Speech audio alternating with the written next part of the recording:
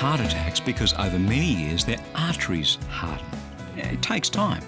And the same's true when we allow our hearts to harden against God. It doesn't happen overnight. It takes time. But Jesus, well, he has a surefire way to cure that.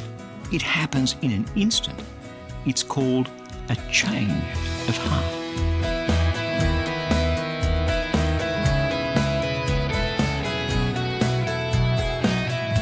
I'm Bernie Diamond, and thank you so much for joining me again on Christianity Works. Today we're going to take a look at the power of having a change of heart, although the reality of that may surprise you because none of us, neither you nor me, can ever perform open heart surgery on ourselves. So let's head into God's Word, and please do stay tuned because in just a few minutes I'll be telling you about our latest life application booklet.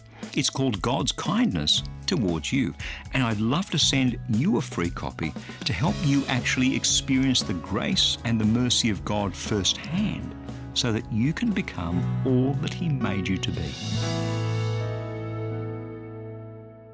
Hey, great to be with you again today.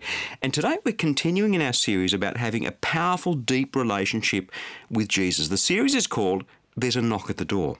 Now, last weekend, I was really blessed to have a great break. Love doing what I do. I really love being able to spend these few minutes with you on the program each week. But you know something? I really love having a rest. I like that break over the weekend. You know, you work hard all week, at least I do. Generally, they're long hours. And although when you love doing what you do, it doesn't feel like work, come the end of the week, have to tell you, I am ready for a rest. And one of the highlights of my weekend is waking up on Saturday morning and planning a date with my beautiful wife. Now that our kids have grown up, we're able to just go out on a little date Saturday mornings to a coffee shop. Mostly it's only toast and coffee, but it's something we do for us. We chat, we read the paper, we just spend time together. I'd have to say it's the most special time of the week for me. But before you get the idea that we're a perfect couple with a perfect marriage, let me tell you, I am not a perfect husband, as much as I'd like to be, and sometimes Jacqui isn't the perfect wife. I can be such an insensitive clod sometimes, and that can bruise Jacqui's feelings. And yet, even though we're two imperfect people, sure, we're trying to honour God, sure, we're doing our best to love each other, but despite our imperfections, we love each other, and our relationship is intact and hopefully growing deeper and deeper with the passing years. So how is that? How is it that two imperfect people can grow in their relationship? Well, here's what I've tried to do in our marriage. Whenever I get it wrong, whenever I'm insensitive or I make a mistake or I don't take Jacqui's feelings into account, whatever it is, that kind of cuts me to the quick.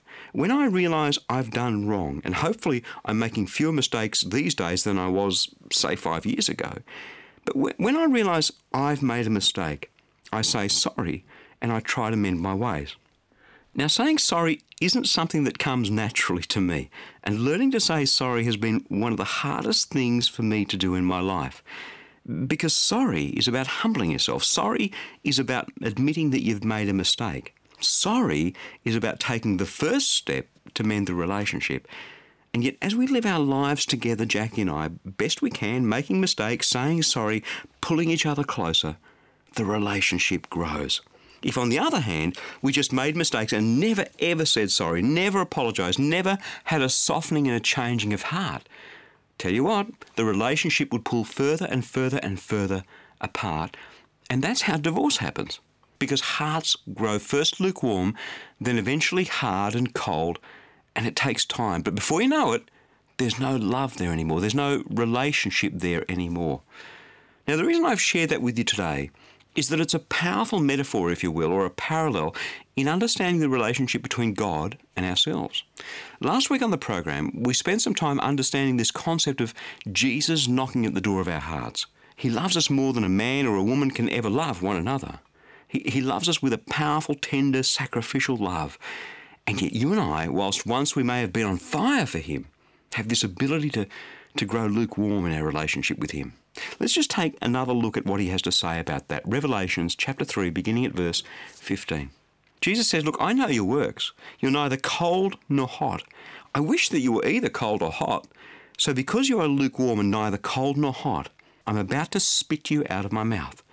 For you say, I'm rich, I've prospered, and I have need of nothing, You don't realize that you're wretched, pitiable, poor, blind, and naked. Therefore, I counsel you to buy from me gold refined by fire, so that you may be rich, and white robes to clothe you and to keep the shame of your nakedness from being seen, and salve to anoint your eyes so that you may see.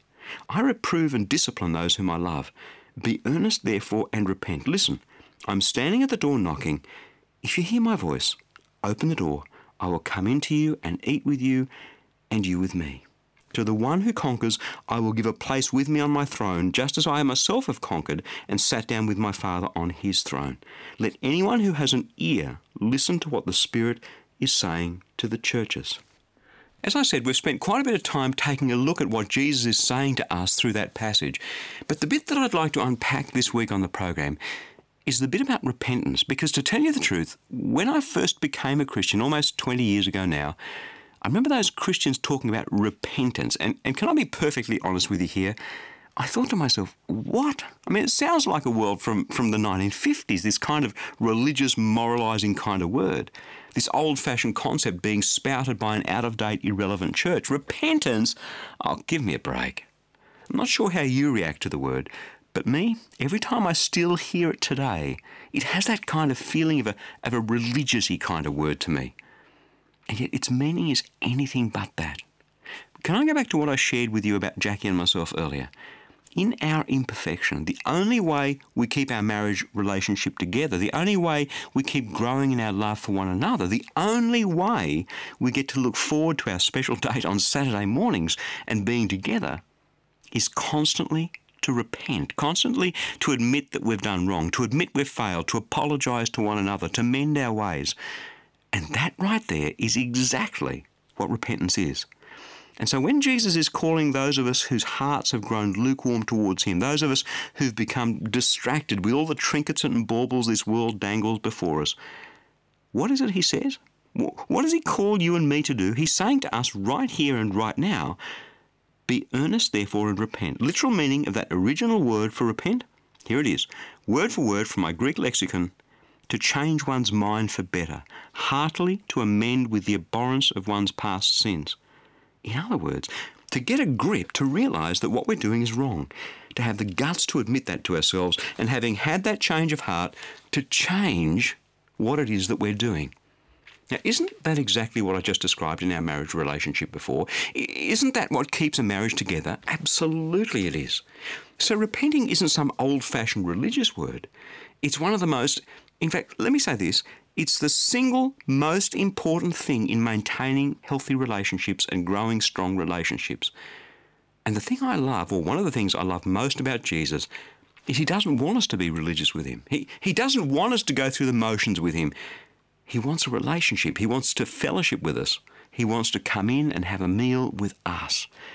And so the key to unlocking that door from the inside is you and me having an earnest change of heart.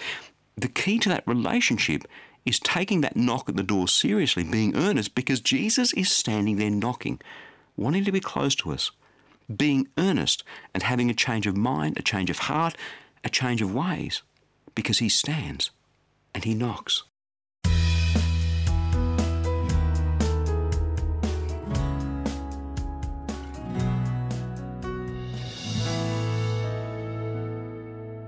As I said earlier, this series of messages is called There's a Knock at the Door. And of course, all the messages are available online if you've missed any of them at christianityworks.com.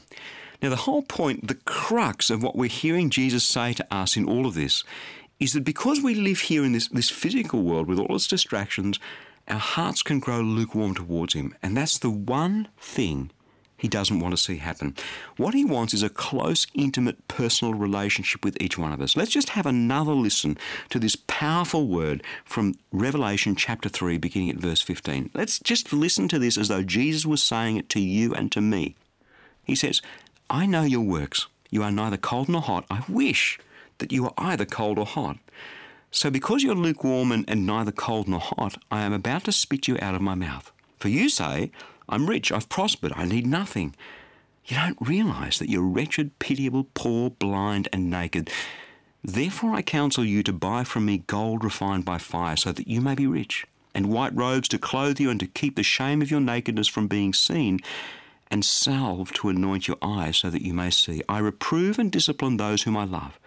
So be earnest and repent. Listen, I'm standing at the door knocking. If you hear my voice and open the door, I'll come into you and eat with you and you with me. See the whole point? Relationship, not religion. And our part in that relationship is this earnest repenting thing that Jesus talks about.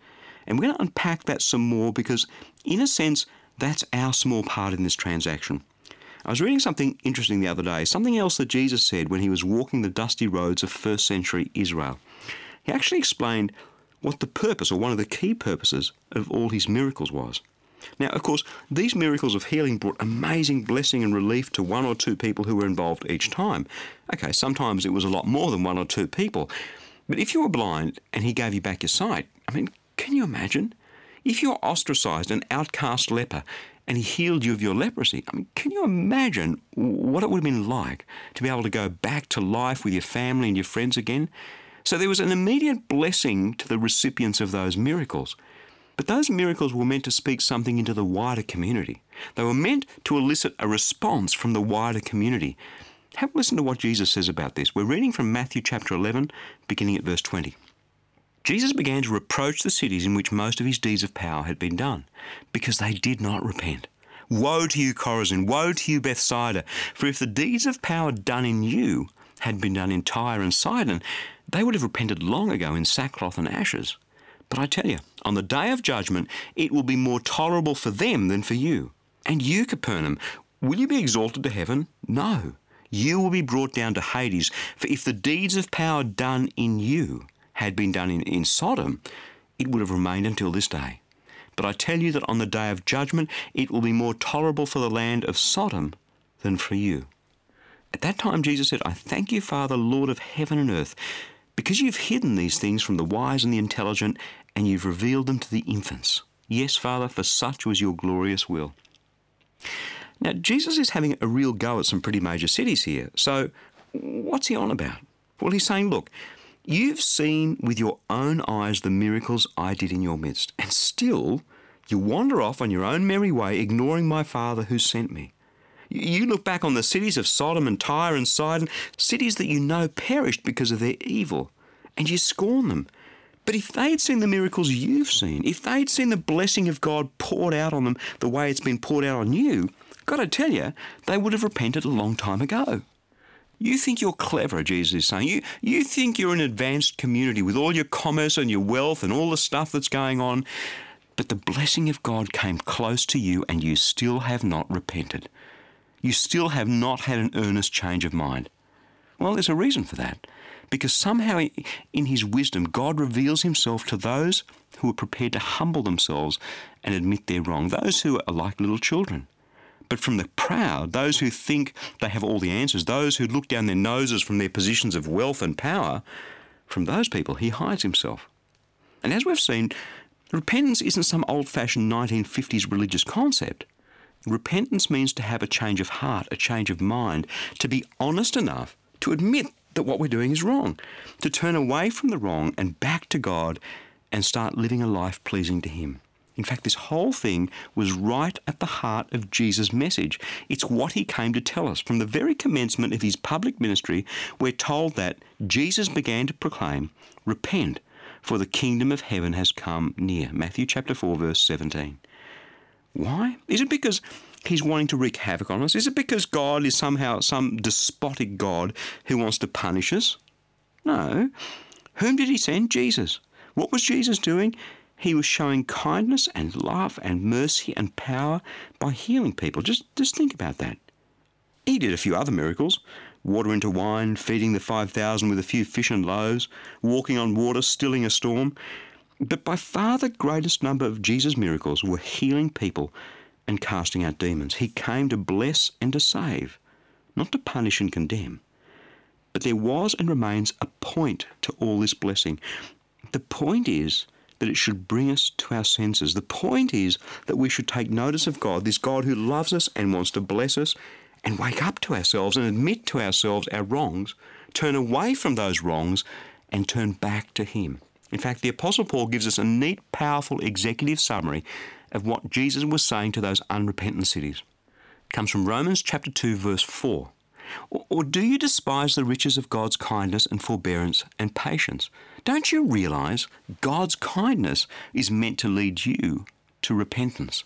Now, we by and large, we want God's kindness. We by and large want God's blessing. We by and large want God to show up when we're in the shtuck and we need pulling out.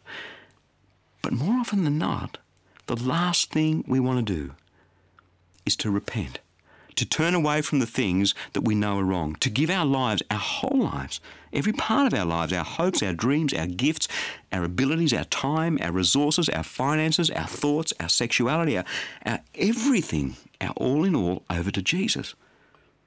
But unless we do that, how else do we expect a rich, powerful relationship to happen with God through Jesus?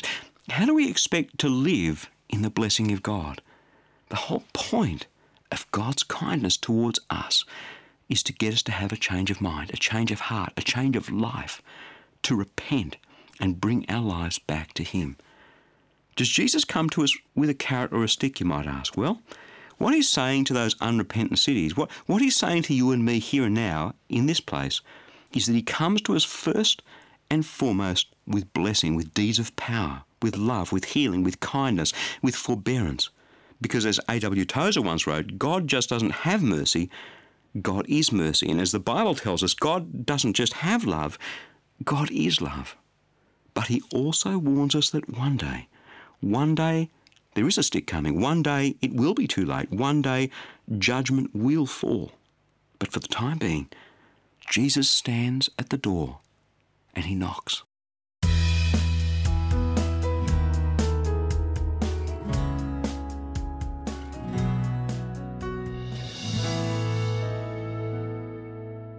There have been times when I've listened to some preacher carrying on about repenting and changing our ways and all that stuff, a bit like I have been over the last 20 minutes or so. And you know the thoughts that most commonly would spring to my mind? I'd start thinking of all the people I knew who needed to do some serious repenting. All the people who'd offended me, the people who'd rubbed me the wrong way, those sinners over there, boy, do they need to repent something fierce. If only they would repent, my world would be such a better place. I wonder whether there isn't a bit of that in all of us. This must be for the next guy, because I'm practically perfect in every way. And so as we come towards the end of our time together today, I just feel to speak into this for a moment. The more grey hairs I get on my head, the more I've come to realise that for most of us, our default position is that we are pretty perfect, and so this call for repentance can't possibly be for us. It must be for that person over there. I definitely know they need to repent. At least that's how I started my walk with Jesus nearly 20 years ago. But since that, what I've experienced is like God peeling the layers of the onion back as He goes deeper and deeper and deeper in dealing with the sin in my life, in healing me from the sin that's robbed me of life. The more He does that, the more aware we become of our own sinful nature. In fact, it's something you see in the writings of Paul the Apostle. He wrote almost half the books in the New Testament, and it's the ones that he wrote towards the end of his time where he shows a much greater awareness of his own sinfulness than in the earlier ones. I mean, by the time he's about halfway through writing the various epistles over a period of years, this is what he writes about himself in the book of Romans. Romans chapter 7, verse 18. I know nothing good dwells in me, in my flesh. I can will what's right, I just can't do it. For I don't do the good that I want, but the evil that I don't want is what I do. Now, if I do what I don't want, it's no longer I that do it, but sin that dwells in me. So I find it to be a law that whenever I want to do what's good, evil lies close at hand. See, I delight in the law of God in my innermost self, but I see in my members another law at work with the law of my mind, making me captive to the law of sin that dwells in my members. Wretched man that I am, who will rescue me from this body of sin and death? They say that the first step in dealing with alcoholism is to admit that you're an alcoholic. That's why at every AA meeting, a person will stand up and say, "Hi, my name's Fred, I'm an alcoholic." And the same is true of any sin. The first step is always admitting our sin, being real with ourselves, being honest with ourselves, not cutting ourselves yet more slack, not coming up with yet more excuses. Have you noticed how good we are at excusing our own sin? Have you noticed how we rationalise our own sin away? How we say, well, I was tired, or that person just annoyed me and I couldn't help it, and it doesn't really matter. I'll sweep it under the carpet. Friend, that's what we do. And so we continue on in our sin, not realising that the whole point of God's kindness towards us is that he wants us to repent. The whole point of God's kindness is to give us a new life that each day, more and more and more, is freer from the consequences of our sin. Each day it becomes a better life, a more enjoyable life, a life with more impact for good, a life with more impact for God. Do you see? So I just wonder whether today isn't the very day that we need to let God's word be like a mirror to our face. Whether today isn't the day that you and I finally say to ourselves, wretched man that I am, or wretched woman that I am, who will rescue me from this body of sin and death? Thanks be to God, through Jesus Christ our Lord. Friend, God is calling us to a frank admission. And in our frank admission, if we cast ourselves on the grace and the mercy, on the unmerited favour and kindness and forgiveness of God, there is the answer. Because as surely as God made little green apples, unless and until we do that, the ravages of our sin will continue to tear our lives apart. Come on, let's have God's word as a mirror to our face. The ravages of our sin, the consequences of our sin are going to tear our lives apart until we finally repent, until we finally go to God with the admission that we are wrong, that we can't help ourselves, and that we need his power to change.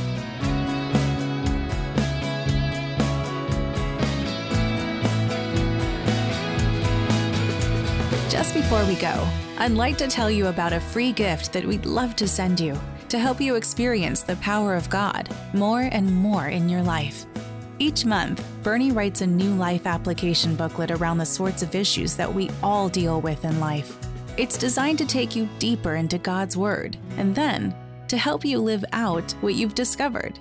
It's about helping you experience God's love and power in your faith walk. To request the latest e-booklet, visit ChristianityWorks.org, and you'll see that free offer towards the top of the homepage. I'm believing that it'll be a mighty blessing to you. Again, that web address is ChristianityWorks.org. I'm Jennifer. You've been listening to Christianity Works with Bernie Dimet, and we'll catch you again next time.